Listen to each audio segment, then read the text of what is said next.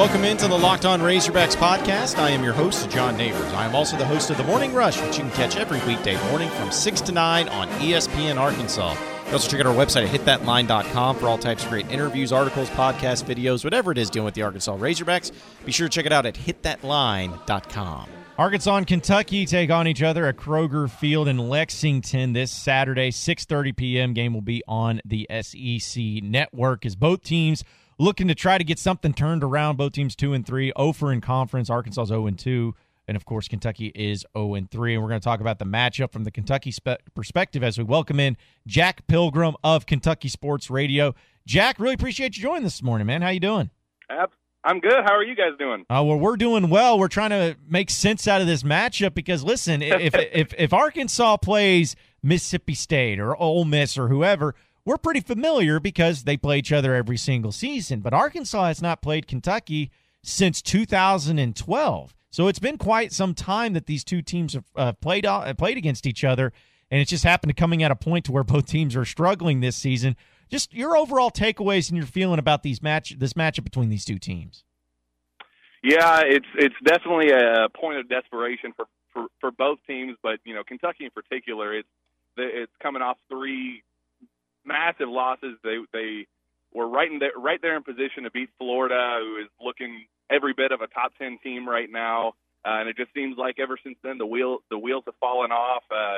Horrible injury luck and just about as crucial of positions as you could possibly look for. I think Kentucky's in a position right now where their back's up against the wall, and to risk the season completely, the wheels falling off on the season completely, this is a must-win scenario for Kentucky right now.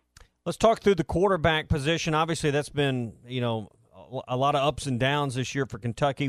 Where you have a Sawyer Smith coming off the bye week, is he going to be ready to go for this game? What's the quarterback spot look like for the Wildcats this week? Well, if you talk to Mark Stoops, he's not going to tell you. He's trying to keep this as close to vest as possible. They are working in Lynn Bowden at the quarterback position. He played quarterback in high school, played it really well.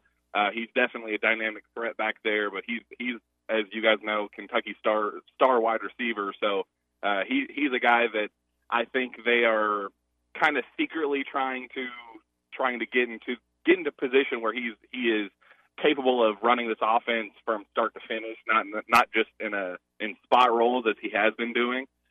Sawyer Smith, I think Stoops said last week that he is battling through 3 injuries right now. I know he's battling through a wrist and an elbow, and maybe even a shoulder, and maybe a shoulder and wrist. But then he said there's also a lower limb extremity that's hurting him as well. So he is definitely banged up. Supposedly Stoops gave him the entire week off last week, and he didn't pick up a football once.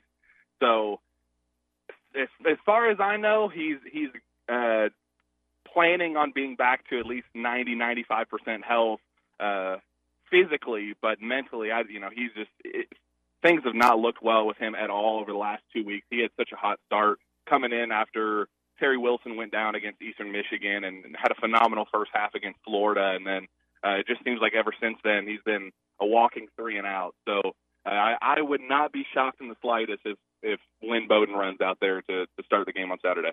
Obviously, Kentucky's coming off a great season, a 10-win season from last year, and I know a lot of fans were excited about it, and this year's not starting off according to plan. But just give us a basis for those who maybe not have been able to watch a lot of Kentucky football this season.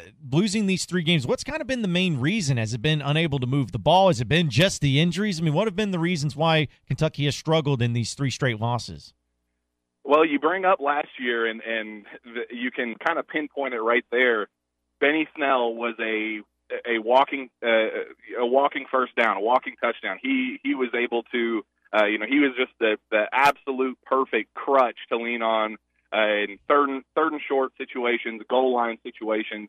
You just always relied on him to convert. So, you didn't really think about that reliability when he left. You saw the big numbers and you knew you were going to miss that, but there was a crucial 4th and 1 against Florida that had Kentucky converted it, they would have been put in position to score a touchdown, potentially win that game. And then at that point, who knows how this season would have gone. But ever since then, I think Kentucky is one of the worst third down conversion teams, very horrendous on fourth down, and that is something that has been just crucial for this Kentucky offense. But yeah, it's just been a lack of production offensively. They're not able to move the chains at all. I mean, it just kind of, they have playmakers, they have major weapons. It's just been the fact that there's been nobody throwing the ball because Sawyer Smith's banged up, Terry Wilson's out for the year. Walker Wood was our technically third on the depth chart and at the quarterback position, but he's battling through, I think, 2 shoulder surgeries, so he even no position to come in the game. So yeah, this is a game that they are going to try to do something to switch things up because their formula over the last several weeks is just not working. How's this team spent the bye week? Is it mainly about getting healthy? Because we've spent a lot of time talking about injuries. You get Arkansas, which seems like you can't really throw the must-win card out. But then you get Georgia. Then there appears to be, at least on paper, a lot of winnable games. Kentucky still got a bowl game in its sights, or at least getting bowl eligible. What's the mindset, and how's the bye week gone? Yeah, Stoops is definitely stressed throughout the week, and then last week that the bye week was 100% dedicated to getting healthy, getting the guys that are, 50, 60, 70% back up to 100%, getting guys like Sawyer Smith, who was just, if you saw him against South Carolina last week, he had just no business being in the game. He was just grimacing every time he took a hit or threw the ball. He was just so uncomfortable back there. So it has been 100% dedicated to getting guys healthy, just kind of clearing their minds and going, okay, 3 straight losses. This is going about as horribly as it could possibly go. Let's just we know that this is a team that has the talent to win 8 or 9 games this season. They are a very, very talented group, but they're playing like a team that's only going to win 5 or 6. So I think they just wanted to clear their mind, go clean slate, and go, all right, we got through the rough patch to start the season. Why don't we get a win against Auburn or against Arkansas, move forward, and try to capitalize on some wins with a favorable schedule to close out the year.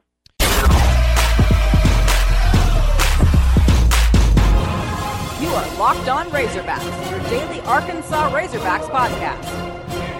Speaking with Jack Pilgrim of Kentucky Sports Radio via the Cherokee Casino Hotline right now on the Morning Rush. Jack, it's always difficult to win on the road in the SEC. We all know that. But this particular game for Arkansas, I know something that they've been looking at from the fan perspective is that it is going to be the night where Jared Lorenzen is honored after his tragic passing, an icon really in Kentucky football. Are you expecting the atmosphere based on that alone to be a really crazy, great atmosphere for a night game for the SEC? I know the team isn't doing probably as well as what a lot of people were hoping, but are you expecting a big-time atmosphere for the Jared Lorenzen night? I do. I am. The loss of Jared Lorenzen was one that definitely shook the fan base. It was one that shook the program up pretty hard. A lot of the media members, KSR he was part of the KSR pregame show on a weekly basis. He did a couple podcasts with us, so he was a guy that touched so many lives. He was a fan favorite for however many years. While he was playing, afterward, because he was so close with the media and always wanted to put his face out there. The team brought him out every Saturday to kind of hype up the crowd going into fourth quarters because he was just this larger-than-life figure in the Bluegrass State. Everybody loved him.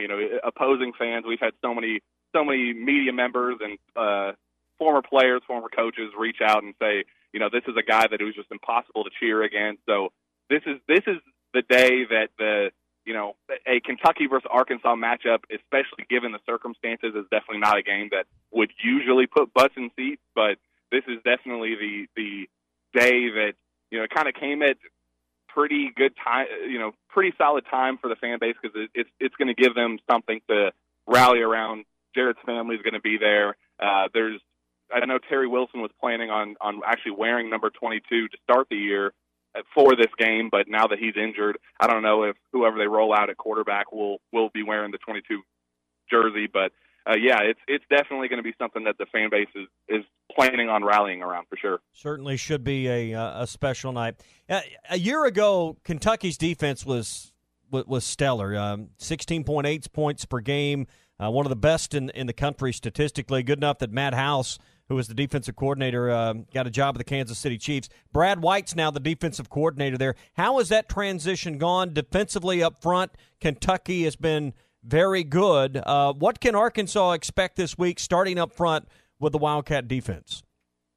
Yeah, it's kind of funny that Brad White was, Josh Allen is a guy that has been super outspoken about his love for Brad White, and how he actually said that Brad White is the reason that he turned into, kind of developed from a fringe first-round pick to a top 10 pick. He said that that last year for him, he was able to take that next step and be the dominant force that he kind of knew he could be potential-wise.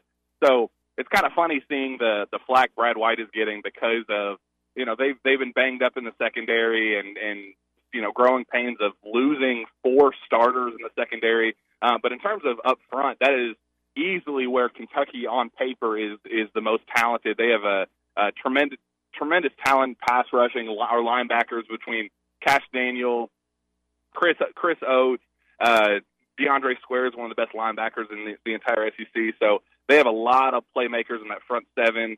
Last week they struggled a good bit against South Carolina. I don't know if it was just the fact that Kentucky was had so many 3-and-outs that they just got tired, and it was a bend but don't break type situation. They were just trying to get off the field, but their front 7 is definitely impressive. Jack, I want to ask you about Mark Stoops and the success that he's had at Kentucky, because from 2013 on, he had to take over a really tough situation, went 2-10 in his first year, and just ended up building it into something that I know has been very respectable in the SEC. If you look at Arkansas right now, Chad Morris had to take over a pretty tough situation, goes 2-10 in his first year, and they're trying to figure things out. And it's really frustrating for Razorback fans because there's times where they want to jump ship, but there's times they still want to believe. When you were looking at Mark Stoops and the success that he's been able to have at Kentucky, what was the patience like for Mark Stoops from the fans? What was that direction like, and what was it also like being able to see the things and why people believe that this was the guy for the job? What did they see in the early going of his coaching tenure to where they figured out that, this guy is going to be able to get it going? Yeah, great question. When Stoops actually was brought in, funny thing is he actually he kind of came in, saw what was left in the cupboard for him from the Joker Phillips era, and he actually immediately started telling recruits, this is going to be a pretty horrible year. This is, his message to recruits was, don't look at the win-loss column. Look at how we are competing in games. Look at how we're putting ourselves in position to just compete. Look at the fight. Look at the heart. Look at the fundamental differences. Even though this is still a 2-10 win team on paper, as they ended up being, they just look at the fundamental differences from the past to the present and what we're doing moving forward. And it won a lot of recruits over, and a lot of it was just based on trust and kind of the UK coaching staff selling a dream to these recruits and saying, I know it looks bad right now, but these are our dreams. We have massive SEC championship title dreams, and everybody kind of looked at a UK like they were crazy, and they were able to turn that into what you saw last year. Last year was just a monumental season for this Kentucky program, best in 40 years. It was definitely it was incredible to watch, just the transformation of a 2-10 program to a 5-7 program to a 7-5 program to a 10 win program. So yeah, it's definitely one that you just gotta that patience just has to be there, and trust the Stoops mindset from day one has not changed from what it is right now. He's a guy that he has implemented the exact same style, exact same offense, exact same style defense. He's just been able to incorporate better playmakers on both sides of the ball, and he has turned this program into they're still trying to knock down more barriers and reach that upper tier of the SEC, but where the difference from day one to right now is just it's something that the Kentucky fan base is definitely appreciative of. Maybe if we had as much bourbon as you guys, we'd have more patience. Maybe that's what we need. We need more bourbon. We went through a lot of that, I promise. All right. What are 2 or 3 things that got to go the Wildcats' way to have success over Arkansas? And what are 2 or 3 of the pivotal things in this game this week you'll be looking for to see how it goes early? Quarterback position. One, that is easily the biggest takeaway. If Kentucky can put any semblance of a competent offense out there, whether it be led by Lynn Bowden. He came in at the end of the South Carolina game and looked pretty phenomenal, to be totally honest. If he's back there, get the ball moving, get the ball into the end zone a couple times, that'd be absolutely massive. Like we said, front seven has to improve. Last week they had a pretty horrendous performance. They have to live up to the potential that they all have. And then the running back position, I think A.J. Rose, he has kind of wanted to take the offense over in the backfield, but he's been very inconsistent. I believe 2 weeks ago he had a pretty phenomenal game against Mississippi State, and then followed it up with a pretty lackluster performance against South Carolina. Chris Rodriguez is a redshirt freshman that played pretty well against South Carolina, so some type of consistency back there. I think those are the 3 big elements of this game that Kentucky fans definitely need to look at if they want to pull out a victory on Saturday.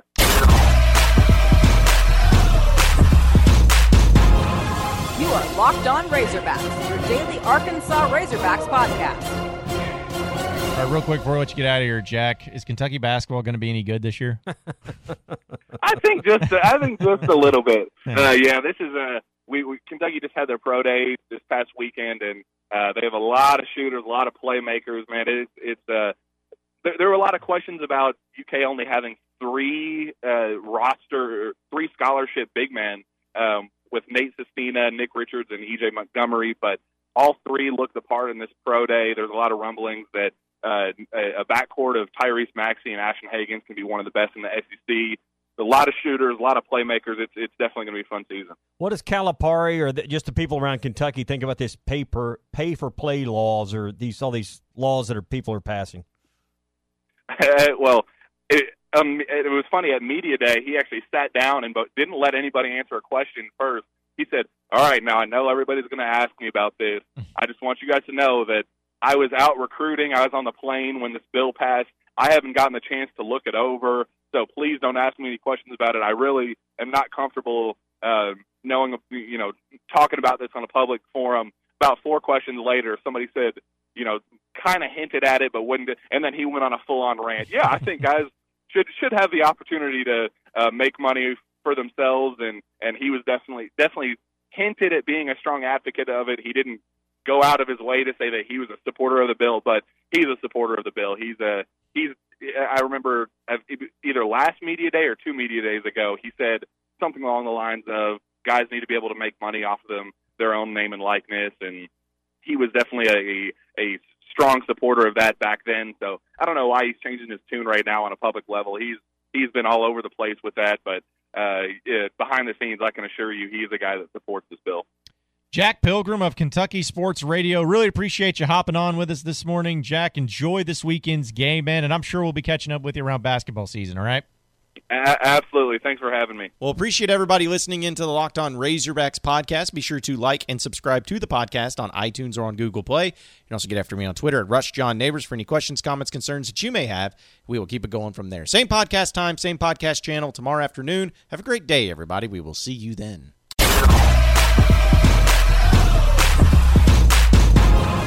You are Locked On Razorbacks, your daily Arkansas Razorbacks podcast.